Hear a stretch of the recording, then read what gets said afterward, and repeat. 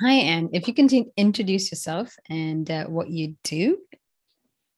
Of course, my name is Anne Larsen, and I'm working with Grundfos Holding, which is a production company in Denmark, in Bjerringbro. It's a family-run business with Mhm. about 20,000 employees globally. I'm working within our information solutions department with super user community management and also with user adoption.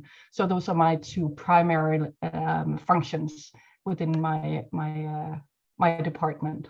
All right. Now, Anne, tell us how thinking about culture affects your community work. Um, Being a global company, it is Mhm. really important to take culture into consideration from my point of view, because my culture, Nordic Scandinavian culture, is so Right. much different from your culture, from Kenya, Hmm. Hmm. from European culture in general. We I'm amazed at how different working cultures are just within the European Union. And then we have companies that are located in a lot of Asian countries and Hmm. also in North and South America. So if I do not take culture into consideration when I'm talking about community management, Right. then I will end up, and I have experienced misunderstandings where I thought that everything was good. We had agreed on something, and apparently that was not an agreement. So the difference in cultures is, especially in a global company, you need Hmm. to take that into considerations, and that's one part of it. And culture is not just the country's culture, but it's also the culture on how you are, the working culture. Hmm. So is it top-down structure or a flat culture? I come Hmm. from a very flat run company organization, but I can see, just going south of Denmark, in Germany, what I experience with my colleagues there is that they have a much more top-down culture internally, Hmm. working culture. So I need to take that into consideration whenever we need to get new members, new super users. How do we Hmm. approach them? So for me, culture is a vital part of community management and community work, because we are a global company. Right, right. It's very interesting to think about the differences in culture and how cultural language affects our work, right? Now, Yes, I would like to know what jumped out at you in the culture data from this year's SOCM. definitely 2021. When I'm looking at the data, you can see, we are comparing 2020 with Hmm. 21 and 22. But when Hmm. I'm looking at 21, which is basically, for me, and the way that I read it, is a view, an image of what happened during 2020. Right. We were hit full force with the pandemic. Hmm. And from the things that I've seen in right now, is that definitely that community is empowered Right. in general, that it is, suddenly everyone was sitting at home, Hmm. uh, going from, of course, not our production sites, but our office sites, our sales companies. We were forced to stay at home. How can we do Hmm. business? How can we reach out? So suddenly we had to find the tools, or not find them, but use the tools that we had, the digital tools that we had. And I can definitely see that when I'm looking at the different aspects of culture, because before it was more face-to-face meetings. When we're Hmm. just talking about working culture, our salespeople, they went out to our different customers. It was face-to-face meetings, so you had that relationship. And now suddenly you needed to have a digital relationship. um, and from my experience, what I suddenly saw was that people were much more considerate. Hmm. From before, whenever I chose to invite someone in for a digital meeting, an online meeting, it was like, oh, can't we just meet up, face to face? Right. Because we want to have that, the physical relation, where you also, it's the way of reading each other, the body language, everything. So here we suddenly needed to use our digital tools. Mm-hmm. And what I see is that I was actually reaching many more people than I did before, because we were all forced to use the digital world. Mm-hmm. So, and this is what I can see, that people are getting more effective. They're getting more, they're using online networks and communities much more. And this is what I see with the numbers, that it's really during 2021, which relates back to 2020. Yes. But it's basically, COVID hit, we were all sent home. And then suddenly we had to, you couldn't say, oh, can't we just meet face to face? Can't you just travel here? Being from a global company, we had so much travel because people really loved that we had that physical interaction. Right. But what I find is that I actually reach many more people online because we were all forced to do it. Of course, in the beginning, I would say no camera on. No, because you were suddenly sitting at home, you had to think about where you were sitting. But gradually it became the new norm, reaching out to many more people. And also cultural wise, we got to know each other much better. When I was talking to colleagues from China, from Manila, from Australia, South Africa, I suddenly were in their living room, or in their kitchen. I was actually at their home, and a lot of our talk to begin with was about, do you have any animals, or the kids were running around. So it became much more laid back and much more personal. And I think that whole culture moving from, especially for, I would say, for Nordic countries, where you tend to say you have your work and you have your private life, it suddenly merged. So it got much more complete. Not that you change your work-life balance, because of course you need to have that. But the raise or increase in the numbers for 21, again, 20, it actually visualizes what I was experiencing.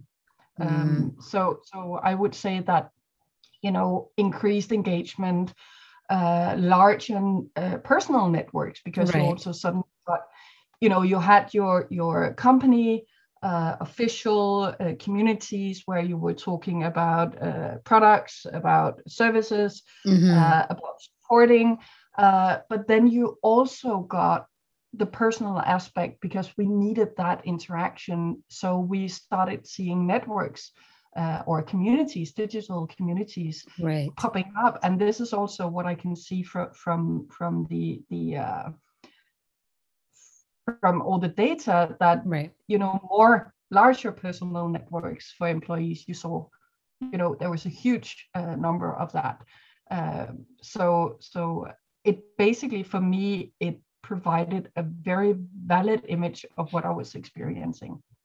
That's a really good point. Coming to really think about that, it's important to think about how COVID affected, culture, and also affected us as, community managers and basically even the employees, right? And how all that comes together. And I love that whole idea of how you could see the differences within that data when you're comparing the different years, right? So I'm curious, what advice then would you give a community professional starting to dig sort of into culture at their organization? Now that we've talked about, the differences in how, at your company, the differences in culture, what would be your advice to them? Definitely if you are a global company and Mm-hmm. if you are in a position where you are working cross countries, Right. definitely take the time to and reach out and listen to your colleagues. If you are in doubt about a specific culture, if you don't understand, why do I never get any reply from this Mm-hmm. area? I had that Right. experience with South America, Uh-huh. with our companies there, and I couldn't understand why I never got a reply. So I actually reached out to one of our community managers who Mm-hmm. is from that area, and he said, well, actually, I think one of the reasons is the language barrier. And Uh-huh. it Okay. never occurred to me that South American countries, that they do not speak as much English as we do in Europe. Mm-hmm. It's Mm-hmm. much more Spanish and Right. Portuguese, of course, and then the local languages. So reach out and listen to your colleagues to Mm-hmm. understand and appreciate the cultural differences Right. and Right. work within that framework, so you don't push someone where you know cultural wise they would be very reluctant to stand up and speak out loud, more or Right. less. It's Right. not that they're not listening, it's not that they're not doing what you expect of them. It Mm-hmm. is just a matter of culture. So if you don't if you don't appreciate that and Mm-hmm. respect that, Right. you will meet a barrier within your organization from those areas. In some cases, it's very subtle Mm-hmm. that you're meeting these barriers, but they are definitely there. Right. Even though I didn't think about that during the years I've been working with community management, but it's getting more and more clear for me that I actually see that, and don't be afraid to ask. It's also because of the person that I am that I'm not afraid to ask, but always ask with respect. Right. Right. That. So you don't end up offending someone Mm-hmm. because you don't want to do that, but always do it with respect. And in my experience, I've had people are so grateful Mm-hmm. that I'm reaching out and say, oh, it's because of this and this, and then they open up on a one-on-one basis, and then you Right. can start acting from that, saying, okay, now I know, maybe I did this Mm-hmm. with community members from this area of the world. Maybe I should try and tweak it a little bit so I accommodate their culture and both personal but also work culture. And then I think you will definitely maximize your output and your feedback from those areas. I really like that, Anne, because it's true. Every culture is very different. I like the idea that, you take it and you tweak it for a different culture in a different part of the world. So I'm Yeah. wondering, how have you used the state of community management research in your community work? Primarily, I have, especially for the past 5 years, where I've Mm-hmm. been working not full time, but half of my working day is for working with community management. Is that to see that I'm on the right track, that Okay. what we are doing is actually visualized in the data. As I also said before, that I can see, okay, what I've experienced is actually also not just us in our company. We are a fairly small company when you are comparing to especially large American companies, but we are actually facing the same challenges. We are facing the same questions, Mm-hmm. um, and we are seeing the same trends, and not just within Europe, but globally. And I think that is really good for me in my work with communities, that I can see that I'm on the right track, because it's basically a one-woman job. Mm-hmm. You're um, right. so Sure. so I'm the one responsible. We do have community managers for each of our communities, because I don't have the knowledge, the data knowledge, Mm-hmm. to run all of those communities, because they are support communities, super user Right. communities. But just being the only one who can provide, you know, uh, different suggestions on community engagement, on how can you tweak someone or nudge someone to be more engaged. That's where I'm alone, and this is where I can see and use the state of community management research to, both get ideas and then implement that. And I have two meetings a year with my community managers, where I actually try and use the research and the data to say, this is what we're seeing. So especially when you're in a new community, that you don't get a community within 6 months. Right. If you do that, I would take off my hat and bow to you. Yes. I would definitely, that would be amazing, and kudos to those who have actually succeeded. But from what I can see, it takes from you have the official implementation with all the framework in place, and you have the members, to getting an engaged community where it's not always the community managers who are proactive, that you get that from the members, that they start, getting engaged in the community.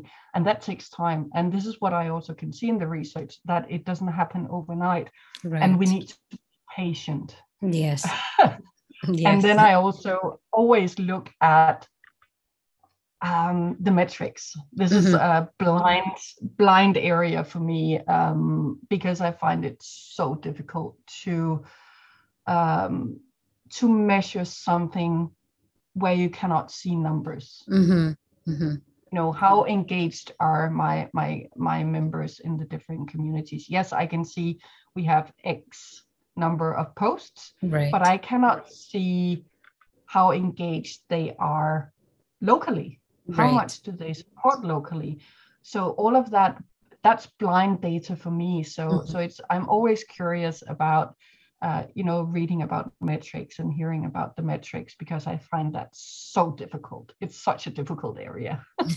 I think that's true of any community. Metrics, it's easy also to get into vanity metrics and also measuring. How do you measure some things? How do you really measure engagement, right?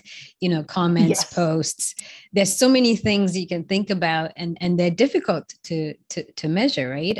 How do you measure people's contentness or happiness? So I think that will always be, I think, for communities, a challenge, right?